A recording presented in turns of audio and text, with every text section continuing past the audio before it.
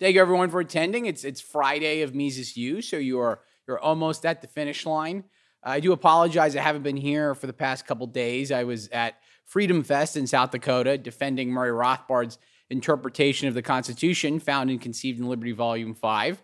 So I have returned, and I guess I know everyone's been listening to the other professors and the various lectures. I think now the more advanced learning can begin now that I'm back. So I would like everyone to forget everything that they've heard since about 4:45 on Monday, and then I think we can we'll all be good. So anyway, I'm very honored to be speaking about this topic today. The title of my presentation, as you can all see, is Cronyism, Liberty versus Power in Early America, 1607 to 1849. What is the talk about? Well, this is on my forthcoming book that's coming out. The Mises Institute is publishing it. It will be released this October, tentatively at the Supporter Summit, which I'm very excited about. This is a project. Hunter Lewis asked me to write a book on the history of crony capitalism in America a couple years ago. And I'm happy to say that at least one phase of the project is complete. So what is cronyism? So traditionally, when we hear about why the government passed a law, we always are told the public interest view. So the government passed a law to promote the public welfare, to protect jobs, to increase production, to reduce inequality, et cetera, et cetera. So why the government supports protective tariffs? Well, that's to protect American jobs, right? The actual reason for laws, as Austrian economists and libertarians, as we know, is quite different, right? There's a special interest reason. There's a crony reason. So cronyism is when the government passes laws that to promote the interests of select groups, what we call special interests, at the public's expense. So we know the government doesn't push for protective tariffs to protect jobs, but it's really to privilege one industry at the expense of consumers who are forced to pay higher prices, right? And we can see this with other laws. Continuing the story, it's really the actual stated reason. The stated reason is always the public interest, but that's really just a thin veneer, kind of a cloak behind the actual reason, right? In order to understand, in order to figure out the actual reason, we have to be historians, right? We have to be detectives looking beneath the surface to try and see who are the relevant interests lobbying for the law. Okay, what were their the rewards they were trying to get? Did they actually get those rewards, etc.? Okay, this is what I try and do in my book. Right, I concentrate on the early America, 1607 to 1849. Murray Rothbard's Conceived in Liberty takes place from 1607, which is the founding of Jamestown, the colony in Virginia, to about 1789, which was the beginning of the George Washington presidency. He technically goes to 1791, covers the Bill of Rights, really just from those 2 years. I cover that period, sort of summarize the cronyism in those years, and then I extensively cover the period after. Right, from the George Washington presidency, 1789, to the end of the Mexican War, which was 1848, so going on to 1849. So it's kind of a sequel almost, or it's not really. It's a sequel. It's like a continuing the story that Rothbard describes in Conceived in Liberty. And I was very happy. We the cover, we have an old-fashioned robber baron, you could say, and he's sort of lording over America, because that's what I'm trying to do in this book, looking at who were these people, and of course they got money on their mind, so to speak. So anyway, okay, what is the thesis? All right, what am I actually getting at? Am I just sort of rambling on? So cronyism, I argue in my narrative that cronyism increased in a jagged fashion. It wasn't just a linear increase where special interest policies just increased sort of in an automatic fashion each year at a constant rate. It went up, then it declined a little bit, then it went up, then it declined a little bit, then it went up. Okay, so it's sort of a staggered increase, right? And why did it do this? Why did special interest policies proceed in this fashion? Well, I explain this through the liberty versus power theory. Okay, the liberty versus power theory was best articulated by Murray Rothbard in Conceived in Liberty, animated a large part of his historical analysis. It originally came from Lord Acton, who's a very prominent late 19th century libertarian historian. So what are the three main components of this theory? Well, the first component is that history is a clash between the forces of liberty and the forces of power. So you've got the forces of liberty, those groups promoting small government, anti-cronyism, right? They want to get rid of special interest privileges, so they are supporting hard money. They're supporting free trade, no public subsidies, etc. Then you have the forces of power, the forces of big government. They're supporting crony policies, right? They want central banking. They want protective tariffs. They want government land grants and monetary aid to favored businesses, so on and so forth, right? So when the forces of liberty control the government, they're able to remove special interest privileges. When the forces of power control the government, they're able to increase their special interest privileges, okay? But the complexity or sort of the interesting aspect of the theory comes in the second two components. And the second component is that power corrupts, right? I define corruption as an increased tendency to cronyism. So this comes from a very famous phrase by Lord Acton. Probably his most famous statement is that power tends to corrupt and absolute power corrupts absolutely. Okay, so what happens is when the forces of liberty take control of the government, they say, well, we want to get rid of all this cronyism. We're going to enact all these policies. We're going to get rid of all this stuff. It's going to be great. But when they're in control of the government, they get corrupted by it. Okay, so then they say, well, we need to look out for the next election. Okay, so we need to appeal to these constituents. So we don't want to get rid of this policy, at least so fast, maybe gradually, or we reduce something else. Or then they say, well, we need to appeal to this group, so we need to actually give them favors, etc. So they're able to reduce cronyism a little bit, but as time goes on, they start to increase their own cronyism. And this is something as libertarians we can kind of see happens even in our own the modern world. That's why we cynically look at politics. A reform group says they're going to change something, and then they don't change anything, right? And then the last component is that, well, reform is difficult precisely because power corrupts. So this is why it's so difficult to actually reform the government. Because in order to reform the government, to reduce cronyism, you have to take control of the agency that is going to incentivize people to pursue their own cronyism. Okay, so really the best policies that can achieve reform are ones that you're actually sort of trying to break away from the government, some sort of nullification or secession. Because if you're trying to work through the government, given enough time, you're going to get corrupted by the control that comes with running the government. Okay. So in American history, in the time period I analyzed, the proximate driver of cronyism was the desire to build an American empire. Okay, this is a word that was used repeatedly by the founding fathers as well as later American politicians, the empire, this territorial, vast, and influential country. So the forces of power, they wanted to pursue an empire of power, sort of like the old orders of Europe. Right, so it would be able to, this large and powerful government with a strong military. It would pursue all sorts of mercantilist policies. It would have colonies around the world. It would be able to fight Britain and France, etc. Where the forces of liberty wanted to pursue what Thomas Jefferson called an empire of liberty. So this was a country that was really decentralized, or it'd actually be multiple countries or confederations. And it was just linked together through the common cultural norms and constitutions. Okay, so Thomas Jefferson, for example, he thought the West Coast would be its own country, something that I hope, because it's still possible, right? Many others, they thought that there would be separate confederacies throughout the United States. It wasn't just sort of preordained that we have the continental United States stretching from the East Coast to the West Coast. Okay. Whereas the forces of power wanted not only the continental United States, but also much more, particularly Canada and Mexico and Cuba and so on. So anyway, for the rest of the talk, I would like to go through the book, provide sort of a brief summary. So this is sort of an interesting tension where if I do too good of a job, then no one's going to want to buy the book when it comes out.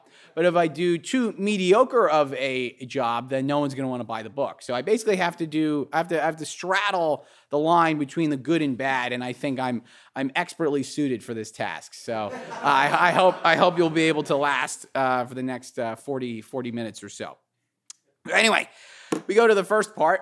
This is the Road to Empire, 1607 to 1790. Okay, so this is kind of covering the material of Rothbard's Conceived in Liberty, or at least the time period, with some extra stuff at the end, which I'll talk about. So we start off with the first chapter, Chapter 1, The Path to American Independence. Okay, the United States, or the American colonies, were not conceived in liberty, so to speak. As Rothbard explains, they were actually the desire of, or the product of the old orders of Europe. So the forces in favor of mercantilism, special interest privileges, feudalism, land grants tying subjects to the land, and absolutism, that the king, the government is divine. They wanted to extend their control from Europe to North America. So the colonies, particularly the English colonies, were really just originally dumping grounds for England's surplus poor. All these people thrown out of work from all the mercantilist policies, they said, all right, we'll just send you over there. You can provide us raw materials to benefit our manufacturing industries and et cetera. Fortunately, England never actually enforced their various mercantilist laws in the United States, particularly the so-called Navigation Acts, which restricted and regulated American shipping and American production for the benefit of England. Okay, this was because there was just so much land in America that people could just ignore the local rulers and just move west. England was preoccupied with foreign wars and internal strife. And whenever they did actually enforce the laws, the public revolted. Okay, so there were various rebellions. There was tax rebellions and all this great stuff over what we would consider relatively small levels of taxation, but that just makes it, in my opinion, all the more heroic when people are getting out the pitchforks for minor increases in taxes. So a policy was known as salutary neglect by the British government was practiced by the early to mid 1700s, which is basically, okay, we're just going to let them do their thing. And if we let them do their thing, if we practice laissez-faire or we don't actually enforce the laws on the books, then they're going to grow prosperous and that's going to benefit us. Okay, this is the policy of various British officials at the central government in Great Britain. Okay, but what happened is in the mid 1700s, the 1750s, there was a war, the French and Indian War, where Great Britain basically drove out the French from North America. So Great Britain became the undisputed superpower. It had all the land, it had all the industry, et cetera, in North America. And then they said, all right, finally, we're going to be able to regulate the colonists. This is their grand design, so to speak. So they said, we're now going to raise taxes, so they'll be able to finance the standing army here. We're going to give out land grants to our favorite supporters in Great Britain. We're going to enforce the Navigation Acts, et cetera. Okay. Well, the colonists were very upset about this. They weren't going to stand for these crony laws. They were very upset, and so they increasingly resisted. They nullified the laws. They refused to enforce them, etc. And you had various prominent American revolutionaries. One of my favorite, Patrick Henry. Okay, and it's not just because we have the same great first name. We share many thoughts. Patrick Henry, Virginia, was one of the leading radicals, and he was pushing for the drastic option of basically secession. So he has this great quote. He's a great orator. He was one of the best. And he says, let it come. He says, I repeat, let it come. He says, is life so precious or peace so sweet as to be purchased at the price of chains and slavery? He says, forbid it, Almighty God. I care not what course others may take, but as for me, he's right there. He says, give me liberty or give me death, right? And this was, it radicalized all the colonists. This was in March of 1775. And they said, yeah, we're going to support you. Revolution was imminent. And we did revolt, particularly starting in Massachusetts. And the American Revolution was really a secession. should be called the American Secessionary War or something. We're not trying to control the government in Great Britain. We were really just trying to break away. This brings us to chapter 2, where I talk about the American Revolutionary War. I say it's a great triumph of liberty. We secede. This was seen in Jefferson's Declaration of Independence. Okay, we break away. This is the desire of the American revolutionaries who want to actually break away from the old orders of Europe in order to create an empire of liberty in North America. Unfortunately, there's also a group of American patriots who want to break away to form their own government, but they want to create an empire of power. Okay, this is particularly many merchants and landed oligarchs, such as Robert Morris, the famous merchant prince of Philadelphia. Okay, and they just want to create an American old order empire. Right. So what they do is, after the Declaration of Independence, they try and push for a strong central government that will centralize the 13 independent states, right, that were sort of informally organizing in the Continental Congress. Okay, and this is the Articles of Confederation. Okay, it originally was supposed to be much stronger, right, but fortunately, the American radicals, the forces of liberty, they weaken it. So it's still a central government. It's still an increase in cronyism. But it's weak. Particularly, it doesn't have the power to tax. Right? Can you imagine that? A government, it has to ask the state governments for money. Right? It can't actually, in order to get this power to tax, it has to pass an amendment where the state legislatures unanimously ratify it. Okay? Wouldn't that be great? We live in a government where if they want to tax us, all the state legislatures have to, ratify it. We can only dream of such a world. But this is enough for Robert Morris and his cadre, all right, particularly Alexander Hamilton and James Madison. So Robert Morris, one of the first things he does in this new government, where he is made basically the treasurer, is he pushes for a central bank, the Bank of North America. Okay, so we have a central bank. We have a crony central bank. It was supposed to lend money to select businesses and the United States government. Right? And he also pushes for a 5% tariff, all right, to raise money to pay off the enormous war debt Morris was pushing for. That, bear in mind, was no longer in the hands of the soldiers. It was in the hands of speculators who bought it very cheaply.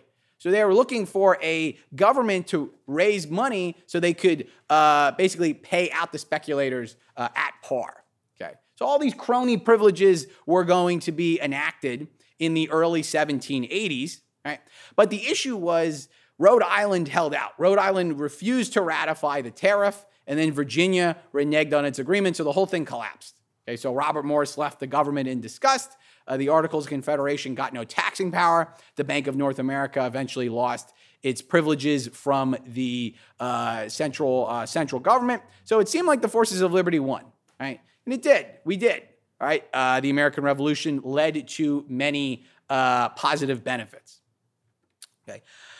Unfortunately, it also led to the Constitution, which was the topic, was the subject of my talk at Freedom Fest, which I described, taking from Murray Rothbard, should really be considered a triumph of power. Okay, because various special interest groups started to coalesce under Robert Morris and his group, the so-called nationalists, who wanted a strong national government, debt holders, bankers, manufacturers and shippers, transportation companies, land speculators and merchants, military officials. They all wanted a stronger central government that could tax the public, protect their industries, grant their industries special favors, dole out government contracts, raise a powerful army to conquer new territory, etc. Okay, so they all start to support the drive for a new, stronger central government. So you've got nationalists, all right, who cleverly called themselves federalists, right? So federalism really means a balance of power between the states and the central government. They said, well, no, that's not what it means now. We're going to change the word. It means a balance of power in the central government, the executive, the legislature, the judiciary. Remember, we all learned this in fourth grade, etc. So they called themselves federalists. They called their opponents, the true federalists, they called them anti-federalists. And no one likes to be called anti-something. I mean, then you're just like a negative Nancy, right? So you got to be positive, okay?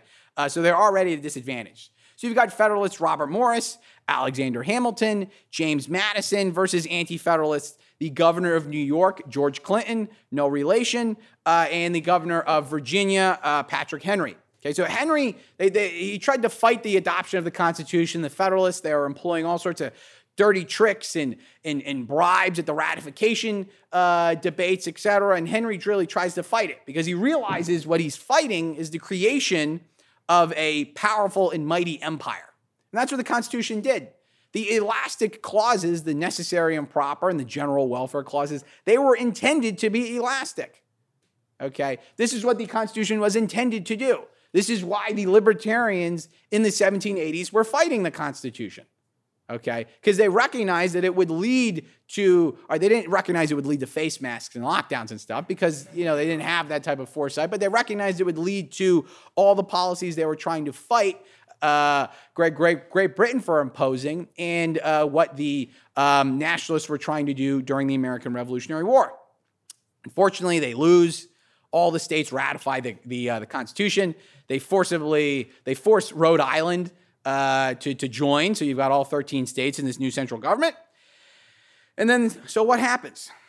All right. So Robert Morris, he becomes a senator of Pennsylvania.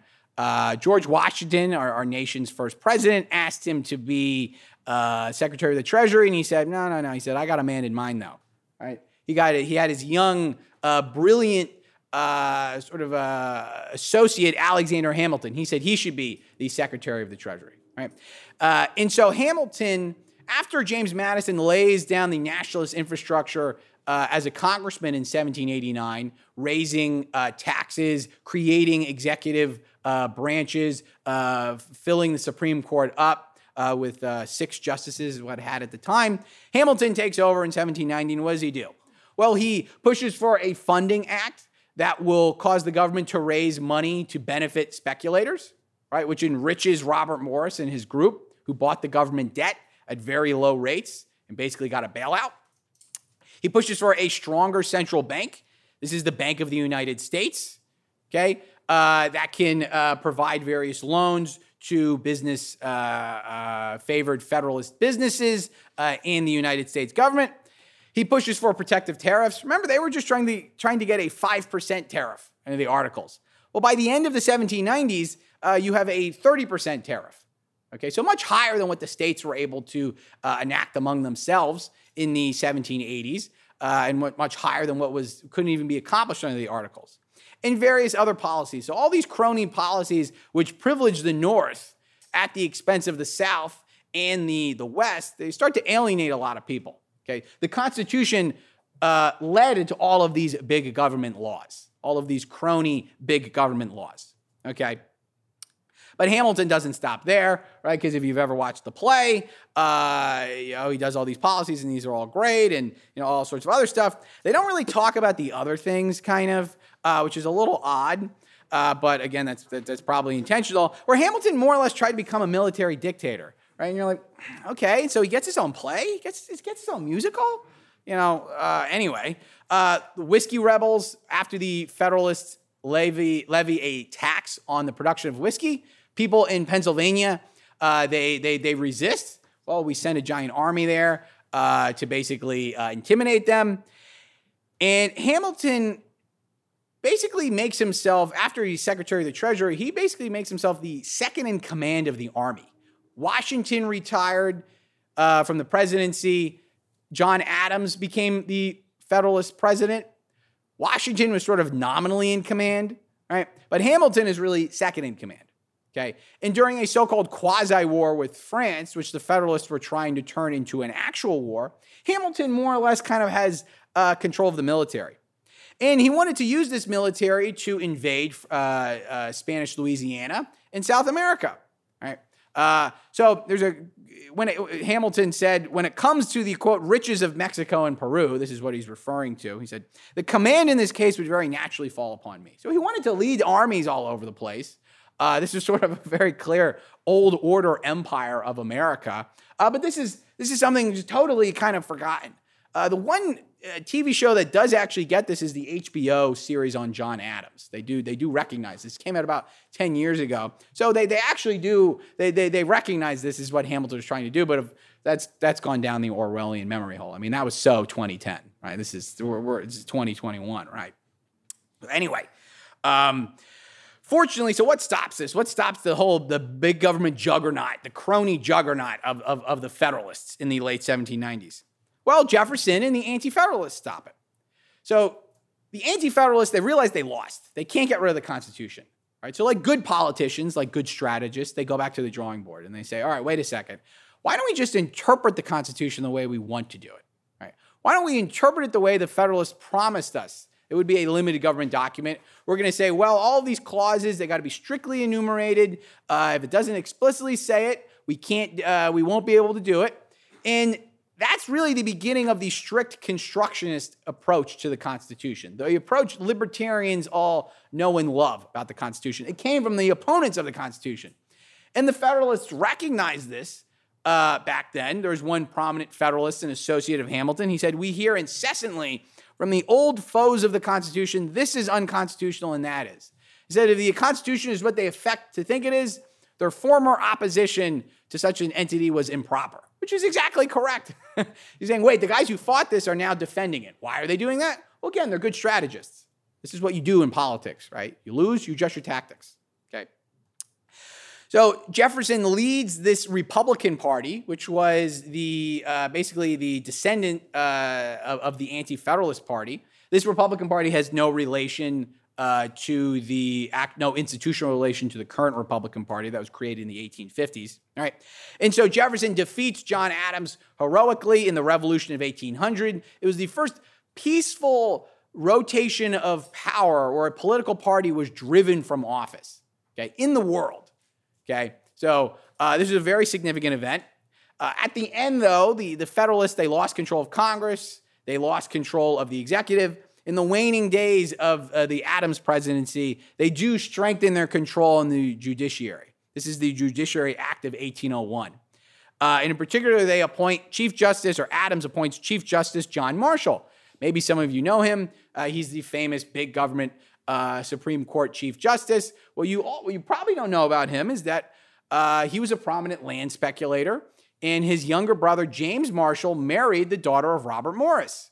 So you can probably sort of think like, all right, so what two policies is he going to support? You know, Supreme Court rulings, will he basically deliver? Okay, so unfortunately, the Republicans, they get two of the branches. They get 2 out of 3 ain't bad, right? At least according to Meatloaf. But hopefully some of you know that reference. But anyway, so the Republicans, they drive the Federalists out of power, right? But unfortunately, power corrupts. Okay, the Jeffersonian Revolution failed. Okay, because Jefferson moderates. And why does he moderate? Because the Republican Party was torn between two factions. You've got the old Republicans, who are the direct descendants of the Anti-Federalists, guys like John Randolph and John Taylor. So John Randolph of Roanoke, John Taylor of Caroline. These are both famous Virginia politicians. John Randolph was related to Jefferson. They wanted to bring the government back to the Articles of Confederation. So get rid of the Bank of the United States, get rid of tariffs, possibly even repudiate the debt, reduce the army, all of these drastic cuts. Okay, they had big visions, right? On the other hand, there were the moderates, particularly James Madison, who is an ex-Federalist who sort of opportunistically allied with Thomas Jefferson. They said, well, as long as the right people are in power, then we can control the cronyism for our own ends, so to speak. And Jefferson is sort of torn in the middle, right? He wants to bring in all of the Federalists, into the Republican Party, right? He was a great libertarian theoretician, but he was kind of a bad politician. And the first administration of Thomas Jefferson actually gets some stuff done. They repeal various taxes. They start to reduce the military. They don't get rid of the Bank of the United States, but they move to privatizing it. Right? It gets an A in my book, but it wasn't as much as what the radicals wanted. Okay, it was a disappointment. The problem is in the second term of Thomas Jefferson, right, where then you start to see an outright increase in cronyism. Okay, the second term of Thomas Jefferson just gets an F, right? You got an A in your first semester, and then you got an F in your second semester, right? So it really kind of cast a dark shadow over the Jeffersonian presidency. And the reason why the Jeffersonian presidency was such a disaster was because of the Louisiana Purchase of 1803. So when I'm referring to Louisiana, I'm not referring to just the state, all right, that we know by New Orleans. All right, back then it referred to this massive swath of land west of the Mississippi River, kind of bounced around control of various powers. In the early 1800s, Spain had sold it to France.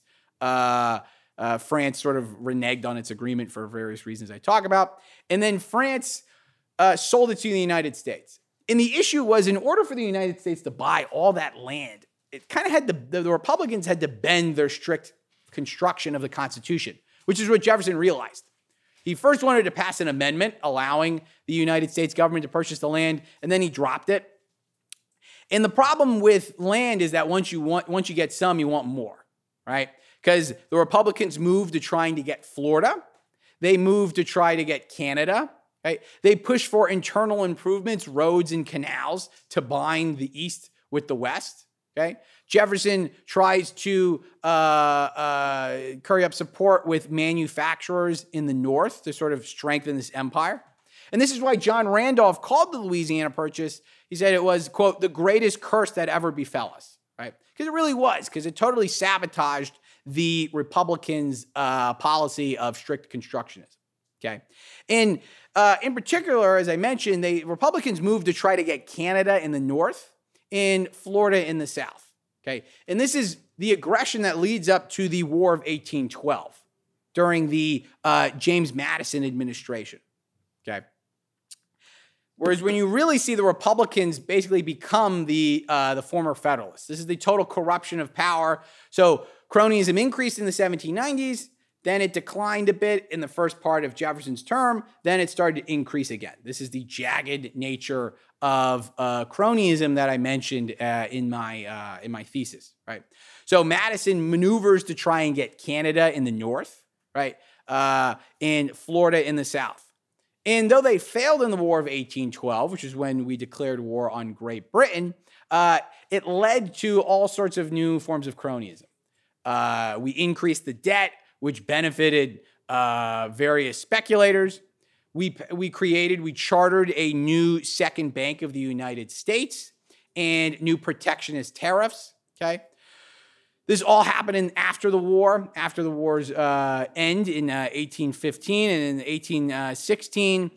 John Randolph, he tried to fight this post-war cronyism, and I just love this quote. He says, all of this stuff is out Hamilton's Alexander Hamilton, right? Which means it must have been really bad, right? If it's worse than Hamilton, right? A central bank beyond Hamilton's dreams, protective tariffs beyond Hamilton's dreams, internal improvements beyond Hamilton's dreams. This is clearly a lot of cronyism.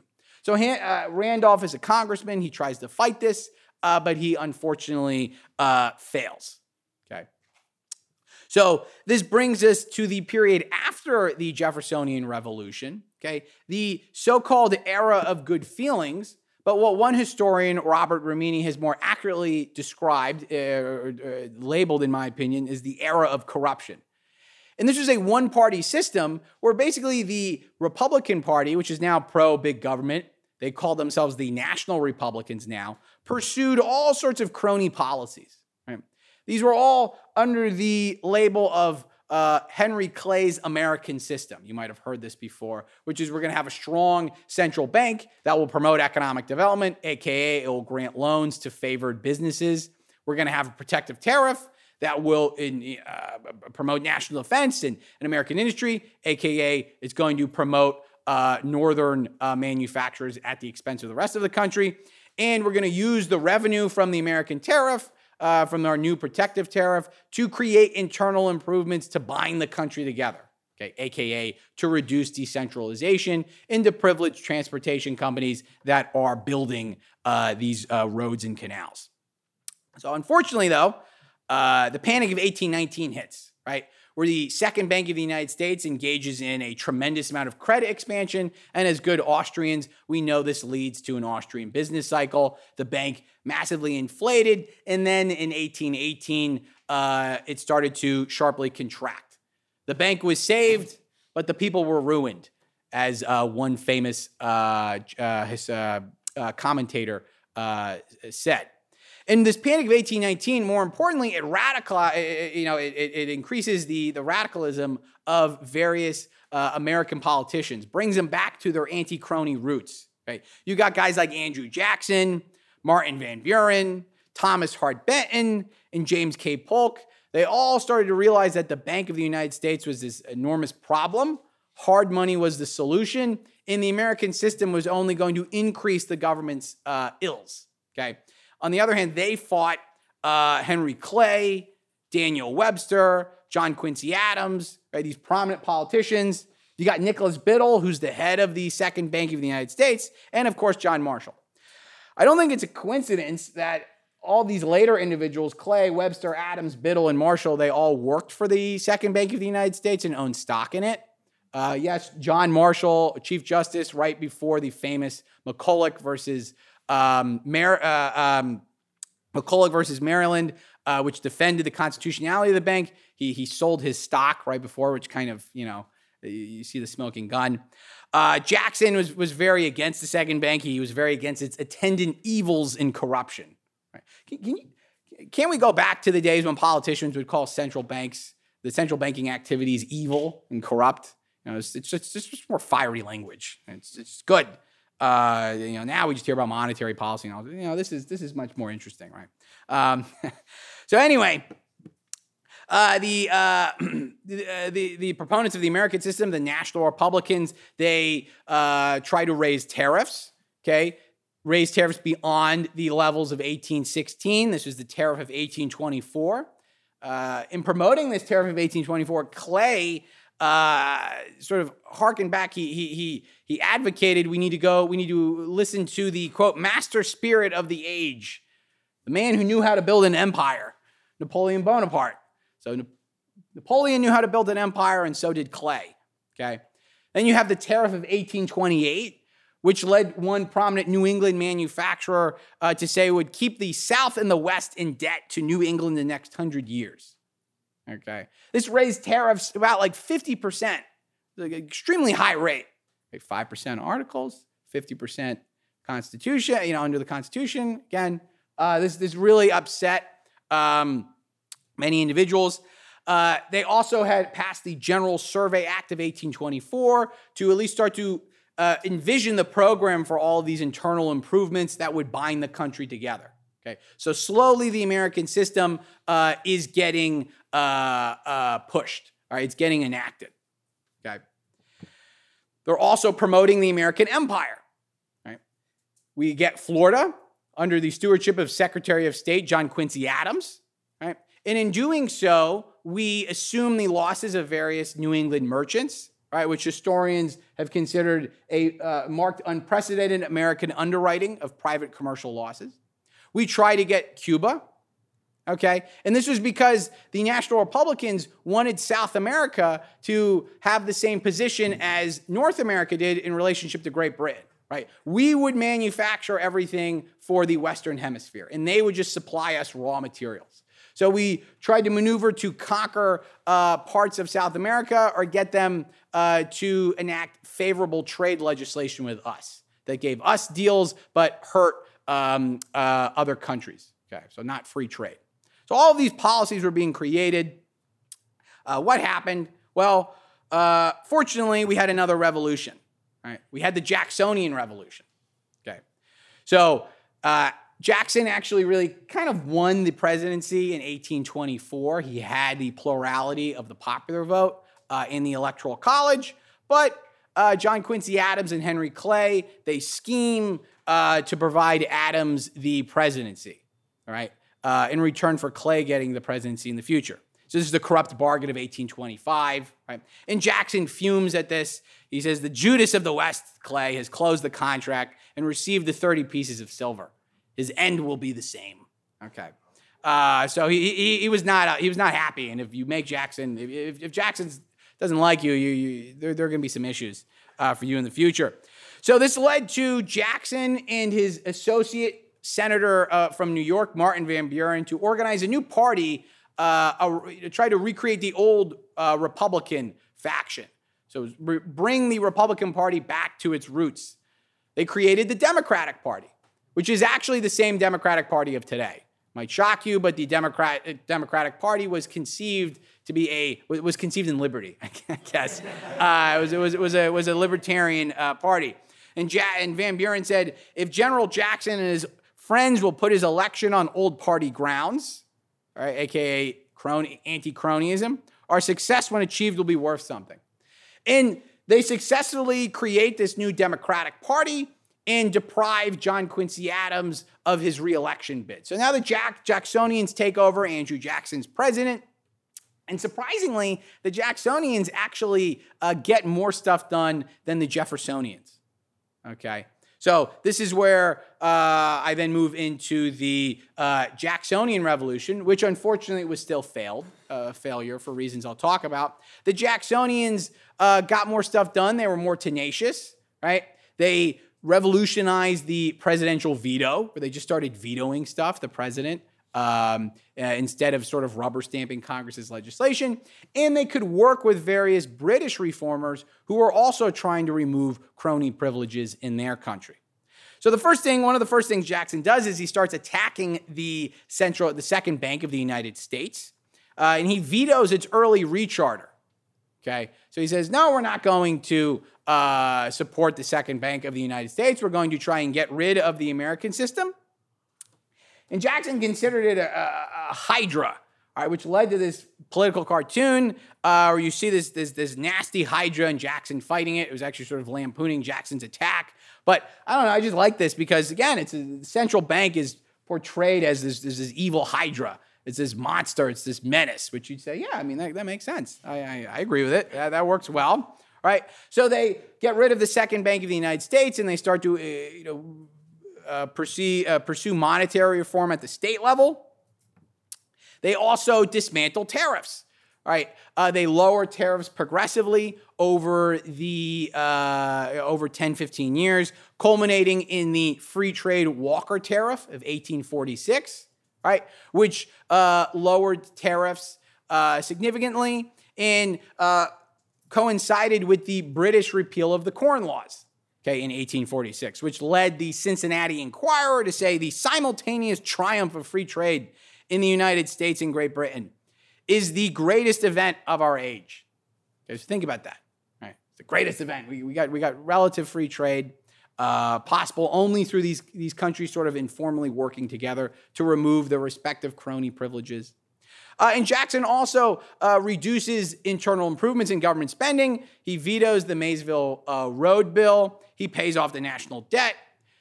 One of his Jacksonian presidential successors, James K. Polk, vetoes the River and Harbors Bill. You see on the state level various general incorporation laws, deregulating business formation in the local arena.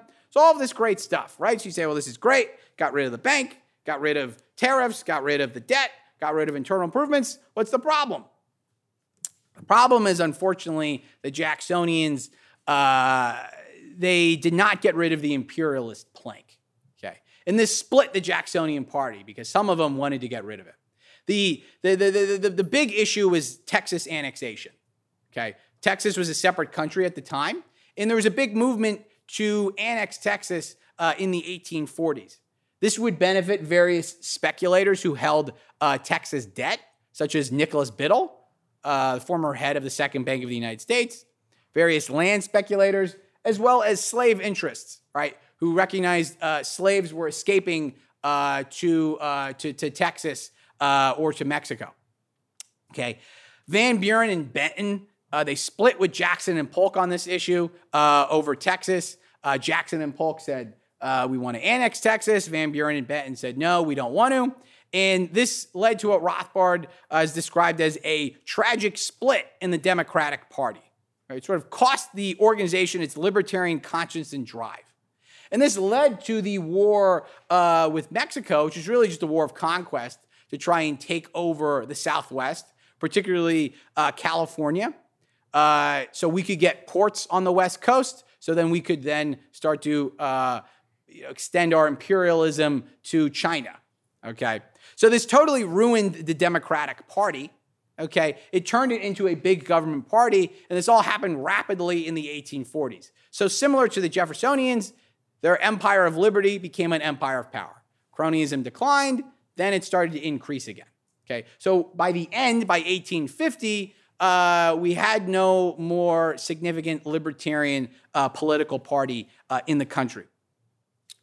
So in conclusion, cronyism will be great, although I can't promise anything. You should buy the book when it comes out in October. It's perfect for Thanksgiving, Christmas, and Valentine's Day gifts. So anyway, I encourage you to buy it. Thank you so much for listening to my talk.